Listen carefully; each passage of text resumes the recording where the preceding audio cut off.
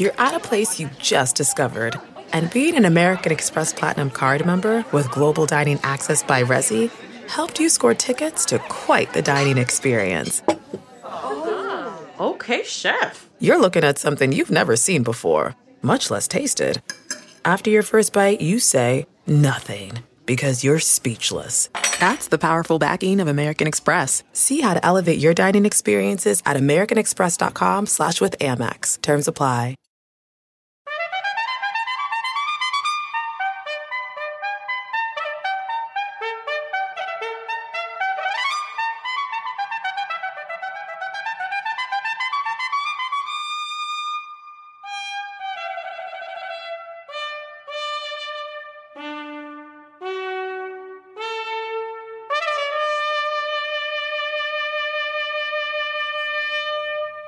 Good morning. I'm Jane Pauley, and this is Sunday Morning. The mounting death toll from opioid addiction in our country suggests two big questions.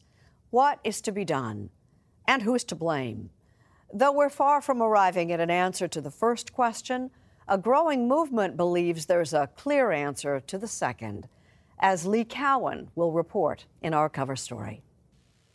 It's been 2 decades since Big Tobacco agreed to pay billions in compensation to help states pay for treating smoking-related illnesses.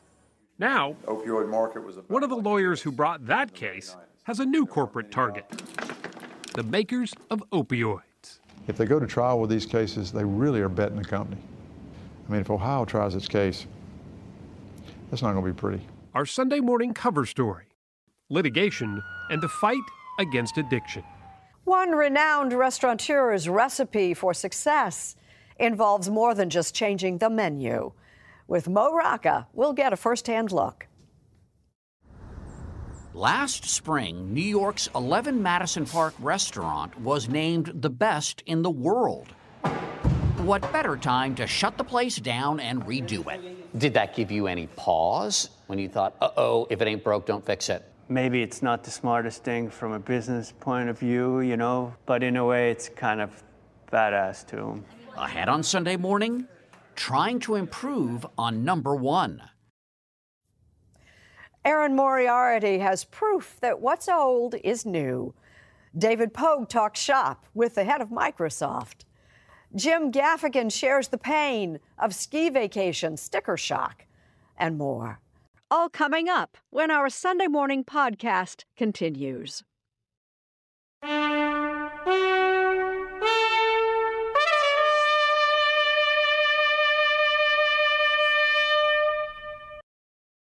Who's to blame for this nation's opioid crisis?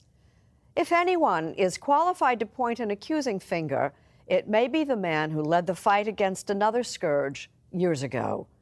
Our cover story is reported by Lee Cowan.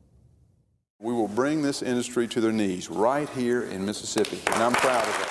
When Mike Moore, a self-described country lawyer, first stood up against Big Tobacco, everyone thought he was crazy. Everyone.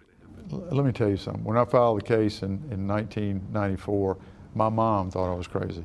She called me and said, it might be time for you to come home now. They weren't laughing for long, though. We have reached agreement with the tobacco industry.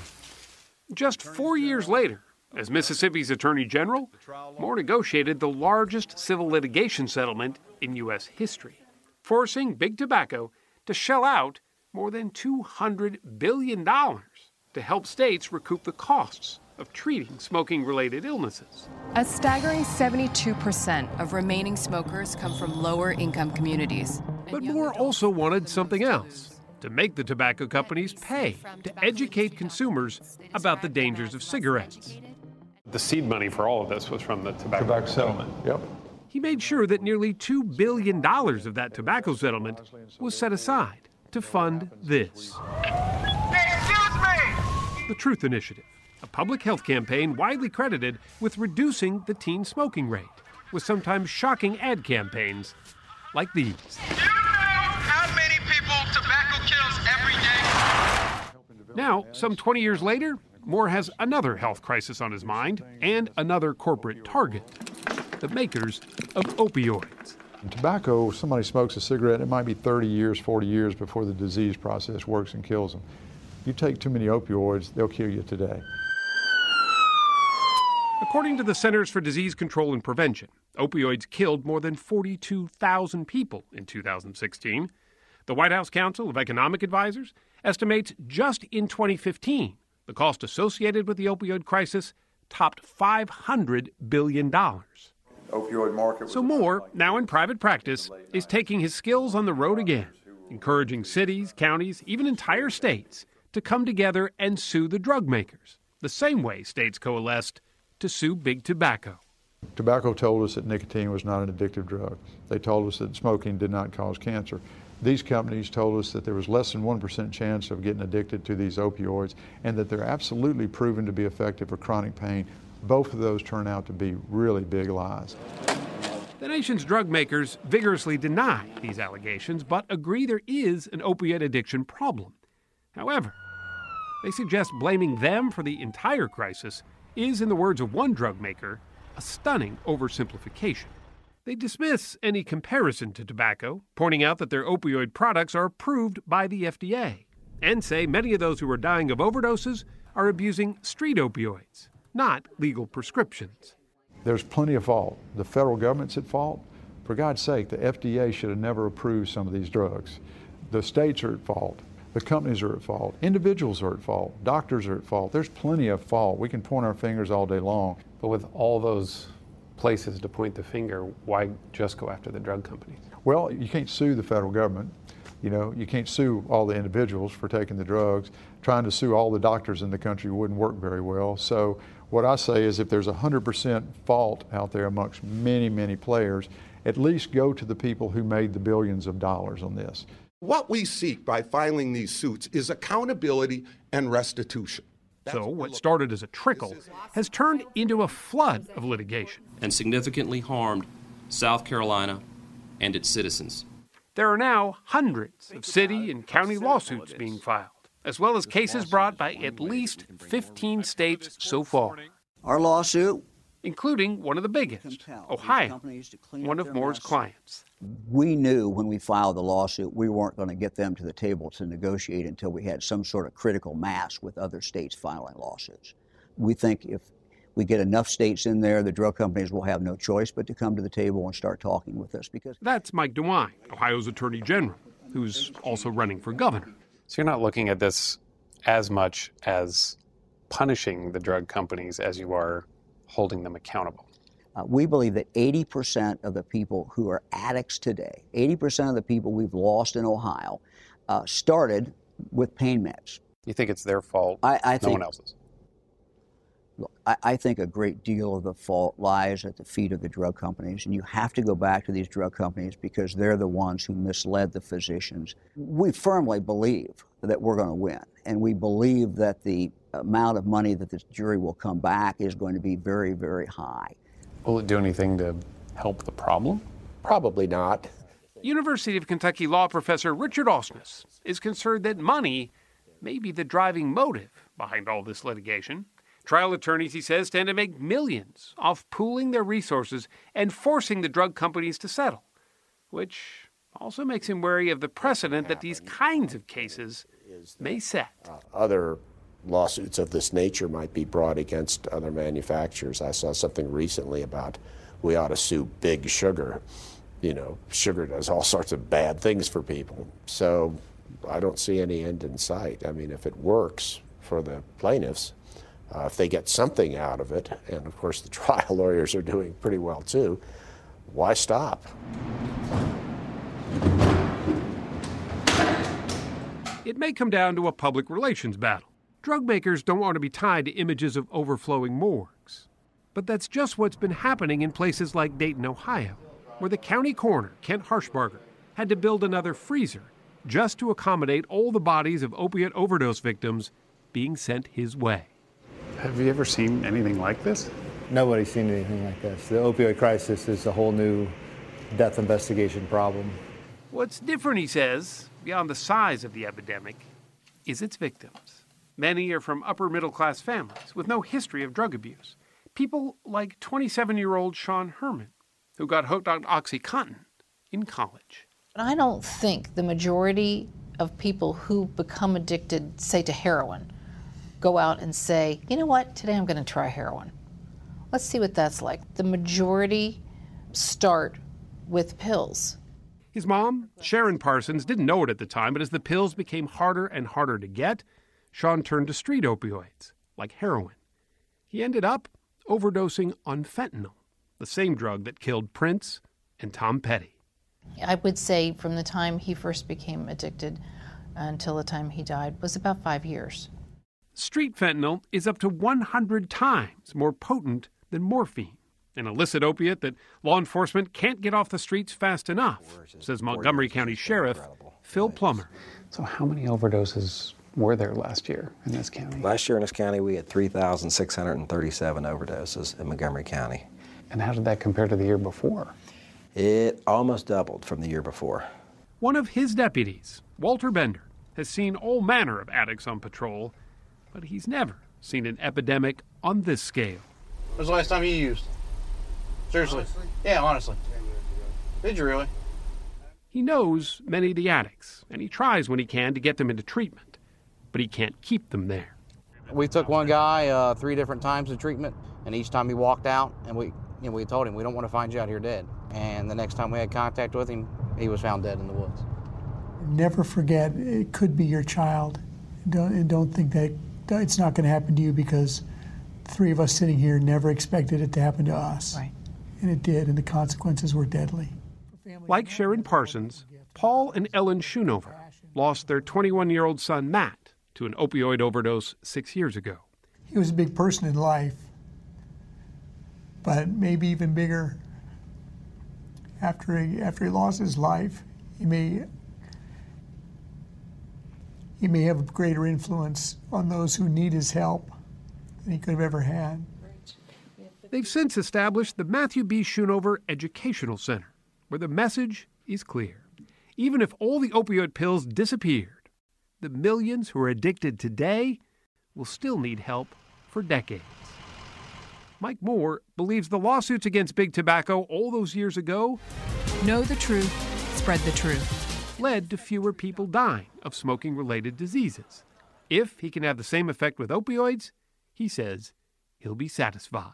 Does it feel a little bit like deja vu for you? It does. You can't stop. I mean, you have to do something about the problem, especially if you have the talent and you have the connections and you're involved in this process. Why would you stop?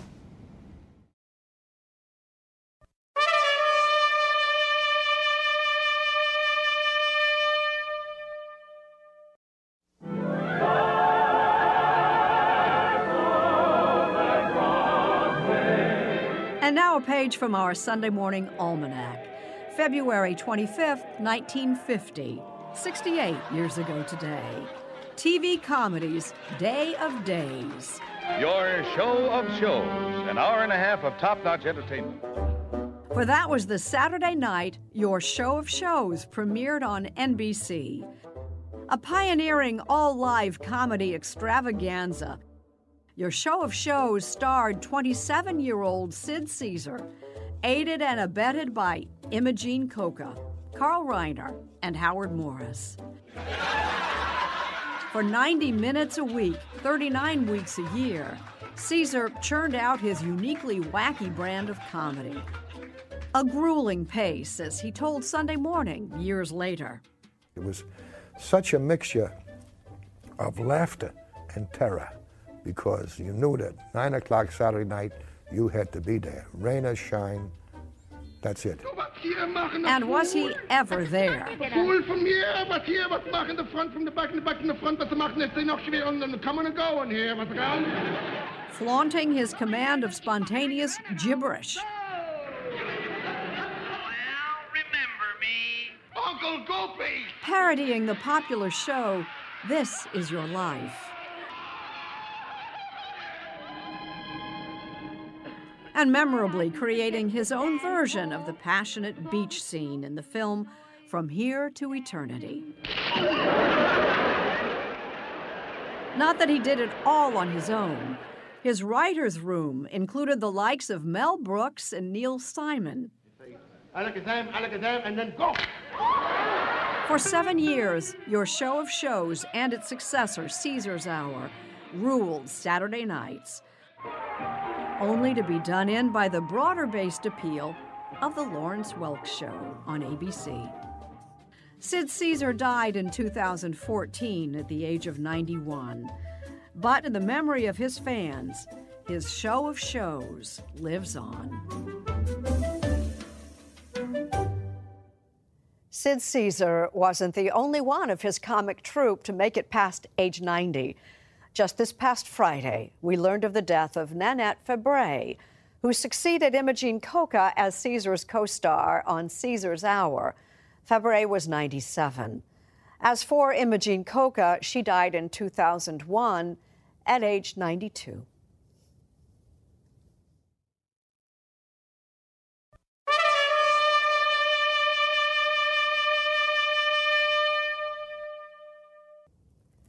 What's old is new, is the principle that guides the craftsman Erin Moriarty of 48 Hours now tells us about. John Darien is on a treasure hunt in New York City. Hello. You never know. It's like making a new discovery. First stop, a century-old establishment on the Lower East Side named, aptly enough, the Old Print Shop. These are our small horses. We have Americana. We have some... He'll spend hours digging through piles of 18th and 19th century etchings and lithographs. Just something about the charm, the way things are rendered. And what does Darien do with these expensive images? He cuts them up, turning these long-forgotten pictures into 21st century collectibles. Are you a collagist? Are you an artist? Are you an artisan? It's so weird. Sometimes I don't really know how to, what to call myself. I just love sharing all this stuff. Bowls, plates, paperweights, sold in his own shops and at more than 600 stores around the world. Here's the display at New York's Bergdorf Goodman. It's sort of like reverse painting. You'll have one image that goes on first, and then behind it is another image. With the same precision that Darien selects his patterns, his hand-picked staff of artisans follows his vision. We have to draw a little diagram of where it goes on and what piece goes on first. Gluing high-quality prints of the original images to various pieces of glassware. The whole piece, I guess, takes probably about an hour with drying time. Every piece reflects Darien's unique sense of whimsy. I think it's super funny that it's like a bat that has a human face. And there's the couple clothed in pea pods, along with the more traditional images. Horses popular? Horses are popular, yes. So what doesn't do as well? People. John Darien, now 55, grew up in Watertown, Massachusetts, getting lost in old books and movies. Did you ever think when you were growing up that this is what you'd be doing? No, I'm the youngest of 6, and I was sort of a freak because I was the quiet one that made things, and my dad was like, what do we do with him? I get the impression they didn't really understand what you were doing. Yeah, in my mid-20s, my dad had this idea that I could lease a milk truck and deliver milk somehow. Like, he was kind of very close to what I did or who I was. As a young man, he did study art for a bit, painted and collected buttons. Lots of buttons. This is one of like 5 suitcases. Oh my gosh, and these are buttons? They look like gems. So you're still thinking about doing something with all these buttons? They're in the back of my brain, yeah. And what flickers in Darien's brain could fill rooms, and in fact does. Rooms inside 3 side-by-side Manhattan stores. The first one opened in 1995. This is not what I expected. There's a lot to look at. I know. This is not what I expected. Oh my God. Oh my God. So where should I look first? Everything here is handmade. Do some people just come in here and just look? I mean, it's fine with me. I think just looking is great. I really do. That's a $60 paperweight. And every object is placed just so. I will go in there and move something an inch. It is part of my life. I live sort of in those stores in a way, like my home. He's not kidding. He lives right above one of his shops. My dream is that people would not know how to get out, and just think it's a cabinet. Where he turned an old cabinet into the entrance doorway and replaced a wall with a wooden structure that is 250 years old. I had this wall in storage for like 16 years, and when I got the space, it fit it perfectly. This is a found piece from the 30s. In 2016, Darian collected the images he loves most and put them in a book. These things, they really crack me up. I love those. And he says, it's just fine if you want to cut it up. Yes, please go right ahead and do it. I hope that people will keep one book for themselves and maybe get another one to cut up. When you're suggesting that people actually cut out some of these images, what do you do with them? I like the idea of framing them and hanging them in a group, and it looks great. John Darian has discovered the beauty of living in the past. It's as if someone else planned my life, and I just woke up and I was like, oh, this is my life. I definitely feel lucky. I don't really know how all of this happened.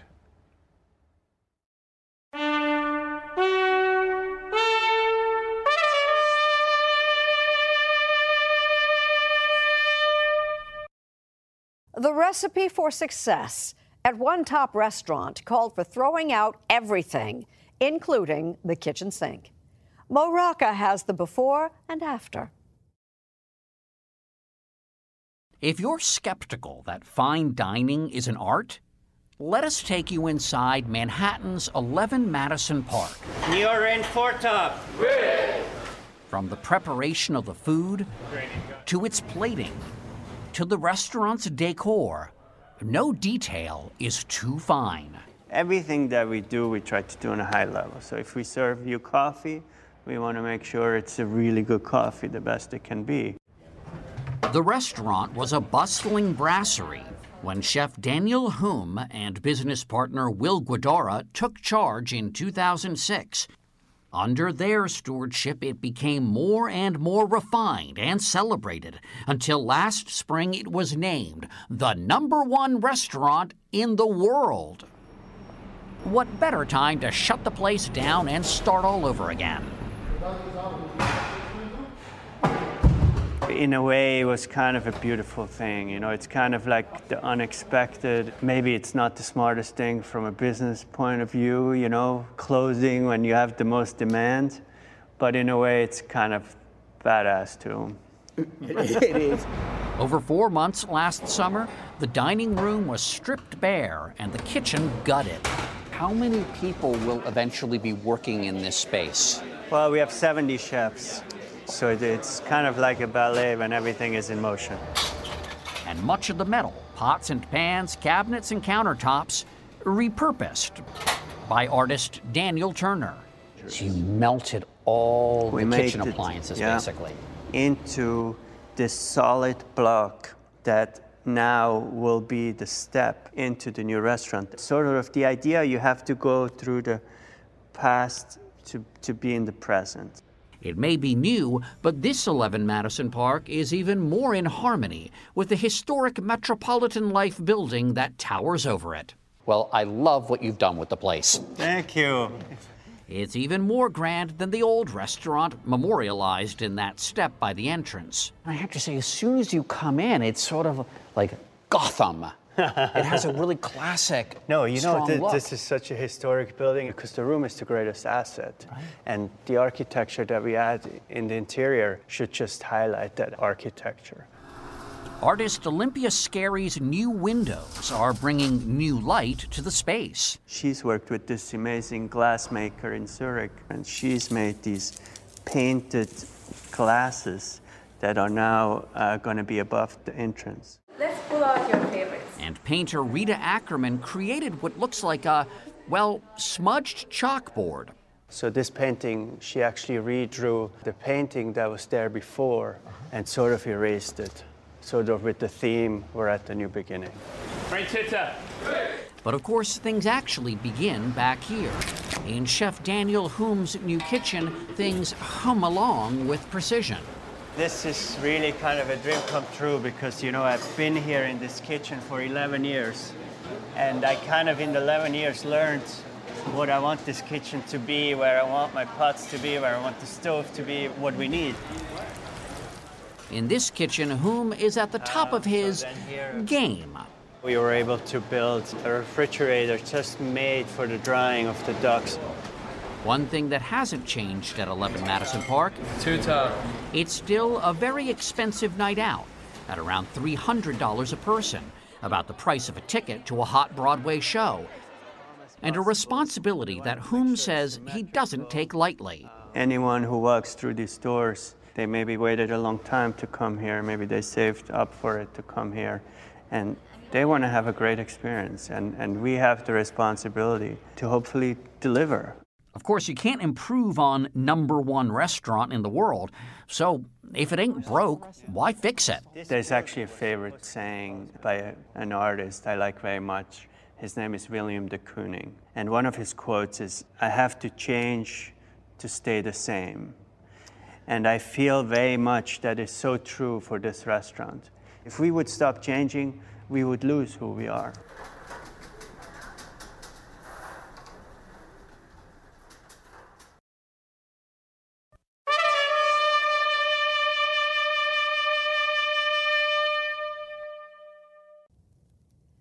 Steve Hartman has just paid a return visit to a young man who goes all out to honor our veterans of World War II.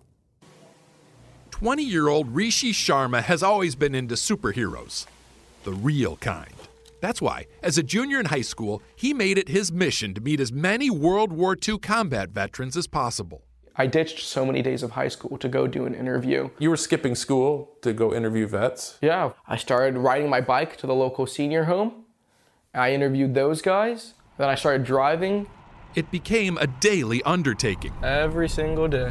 When we first met Rishi in 2016, he was driving all over Southern California. I had a lot of missions. Interviewing guys like Marine Tank Commander Ernie Isley. They were going to make a big camp there, attack us at night. Rishi talks to the men for hours. Wow. Then gives the recordings to their families. He says he does it because time is short. We're losing about 400 World War II vets every day. It's amazing how much history and knowledge is encased in each one of these individuals and how much is lost when one of them dies without sharing their story. The fact is, I wake up every day to obituaries, guys who I wanted to interview, and I have to find out that, they died. At this point, I should tell you, Rishi doesn't come from a military family. His parents immigrated here from India. And yet, he cares as much about our greatest generation as any young man I've ever met.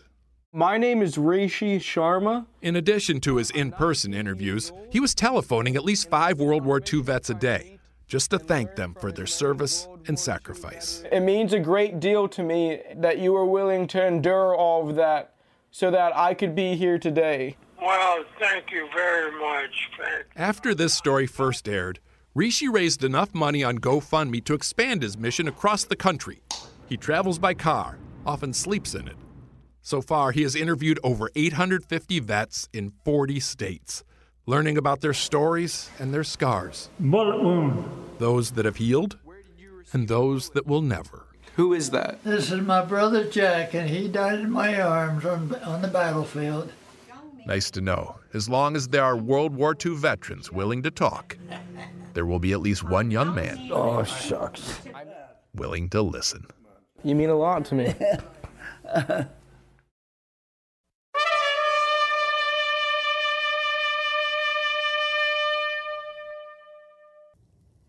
There's still time to get in some winter sports. Just ask our Jim Gaffigan. Because I'm a great father, I took my family skiing last weekend. Yes, it was expensive. No, I don't own an oil company. I'd rather not think about how much it costs me. I just hope some of my children don't want to go to college. This time I took my 5-year-old skiing for the first time because, well, I guess I didn't want to like him anymore. And Michael is tripping over me. No, I'm not! 5-year-olds on dry land are not that pleasant to be around. Maybe I wanted to see how he behaves on snow and ice wearing boots roughly the size of milk crates. Patrick, stand up. Let's just say the magic carpet lost some of its magic. Who knew standing was going to be that hard for him? In my 5-year-old's defense, skiing is insane. Prior to even awkwardly waddling to the chairlift, a complete and total wardrobe makeover must occur. Of course, you'll need skis, but you also need special boots for those skis, and for no apparent reason, poles that you just hold on to. You'll need different pants. Can't wear any of the pants you own. If you're getting pants, you might as well get a new ski coat. You don't want to be seen skiing in a non-skiing coat. How embarrassing. You will also need a helmet and goggles, because, you are skiing, but you might as well look like you're auditioning for the remake of Top Gun.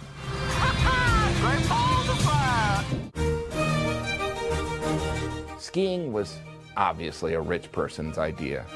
Somebody probably looked at a mountain and thought, oh, that mountain's beautiful. I'd love to ski down it. But can someone build a contraption that could carry me up to the top? I don't want to hike right now. I'd like to ski. I want to be one with nature. But I don't want to feel nature. I want every inch of my body protected from nature. I want to be out there with nature. But halfway up the mountain, I'd love if there was a coffee shop. Skiing is really the only time you will see rich people wait in line. And believe me, they're not happy about it. Ski resorts actually have to hire someone to encourage people to take their turn. Uno! Skiing is kind of a metaphor for being wealthy in America. By some twist of fate, you get transported to the top, and then you comfortably glide down, surrounded by luxury, avoiding small problems along the way. Oh, someone fell. Well, that's not my problem. La la la la la.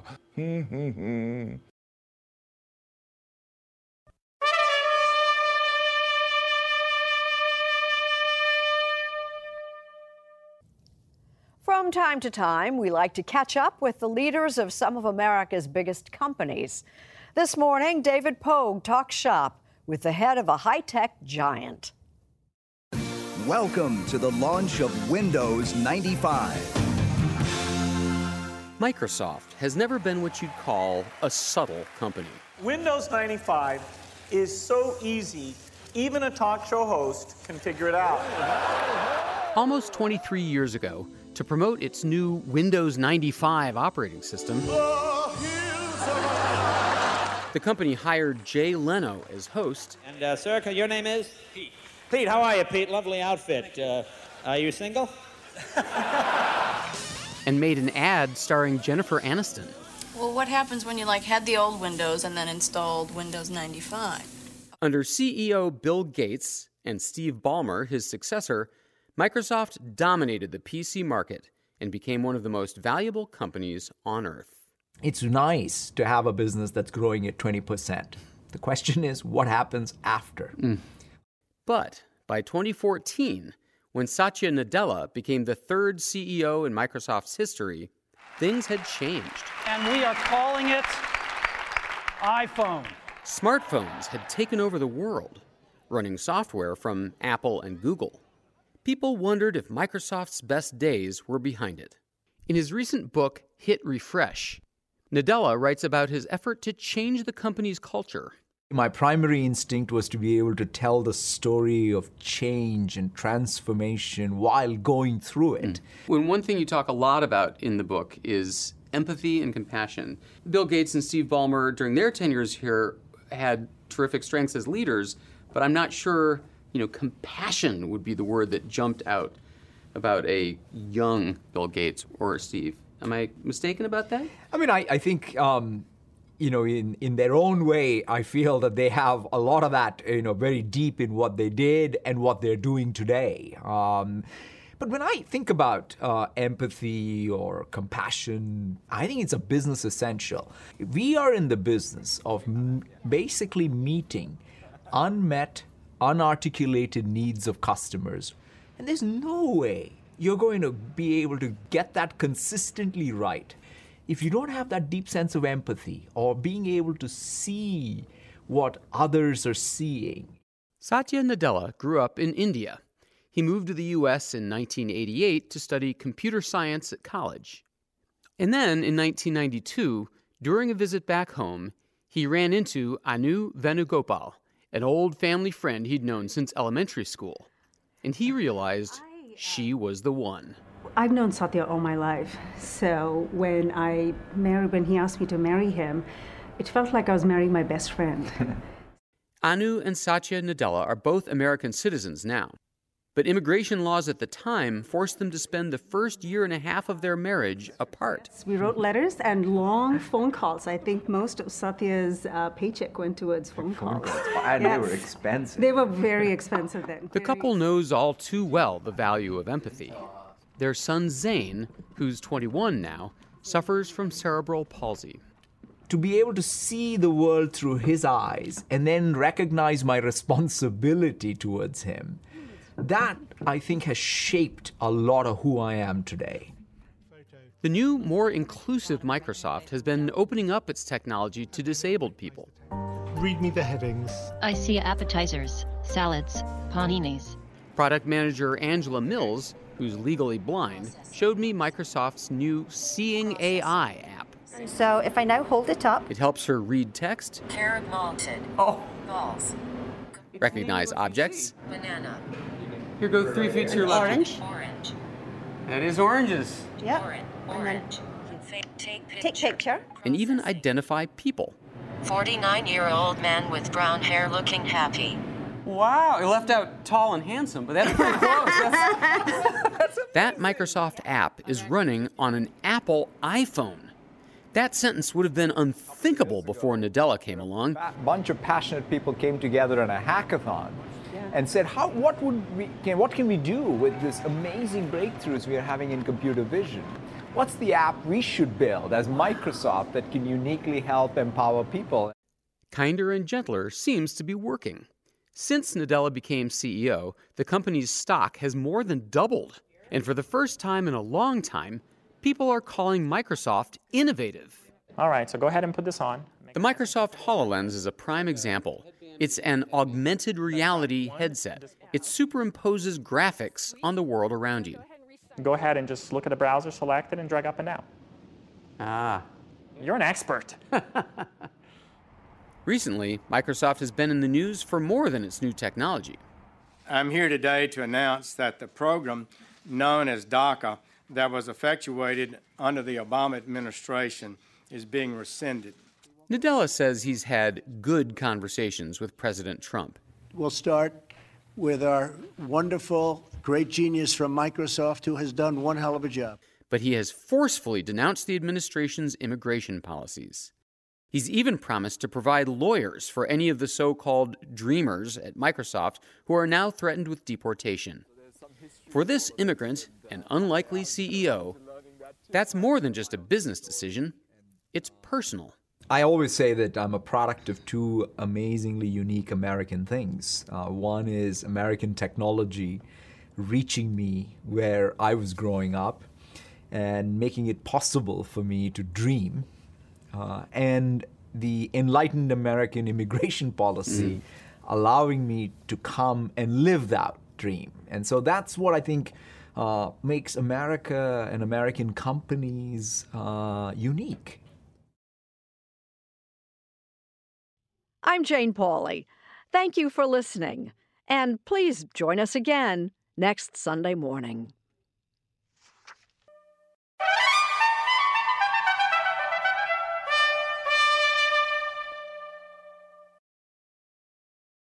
Catch every episode of 60 Minutes, America's most watched news magazine show, as a podcast. Hear in-depth investigations across politics, news, and entertainment on your schedule. Listen to 60 Minutes ad-free on Wondery Plus.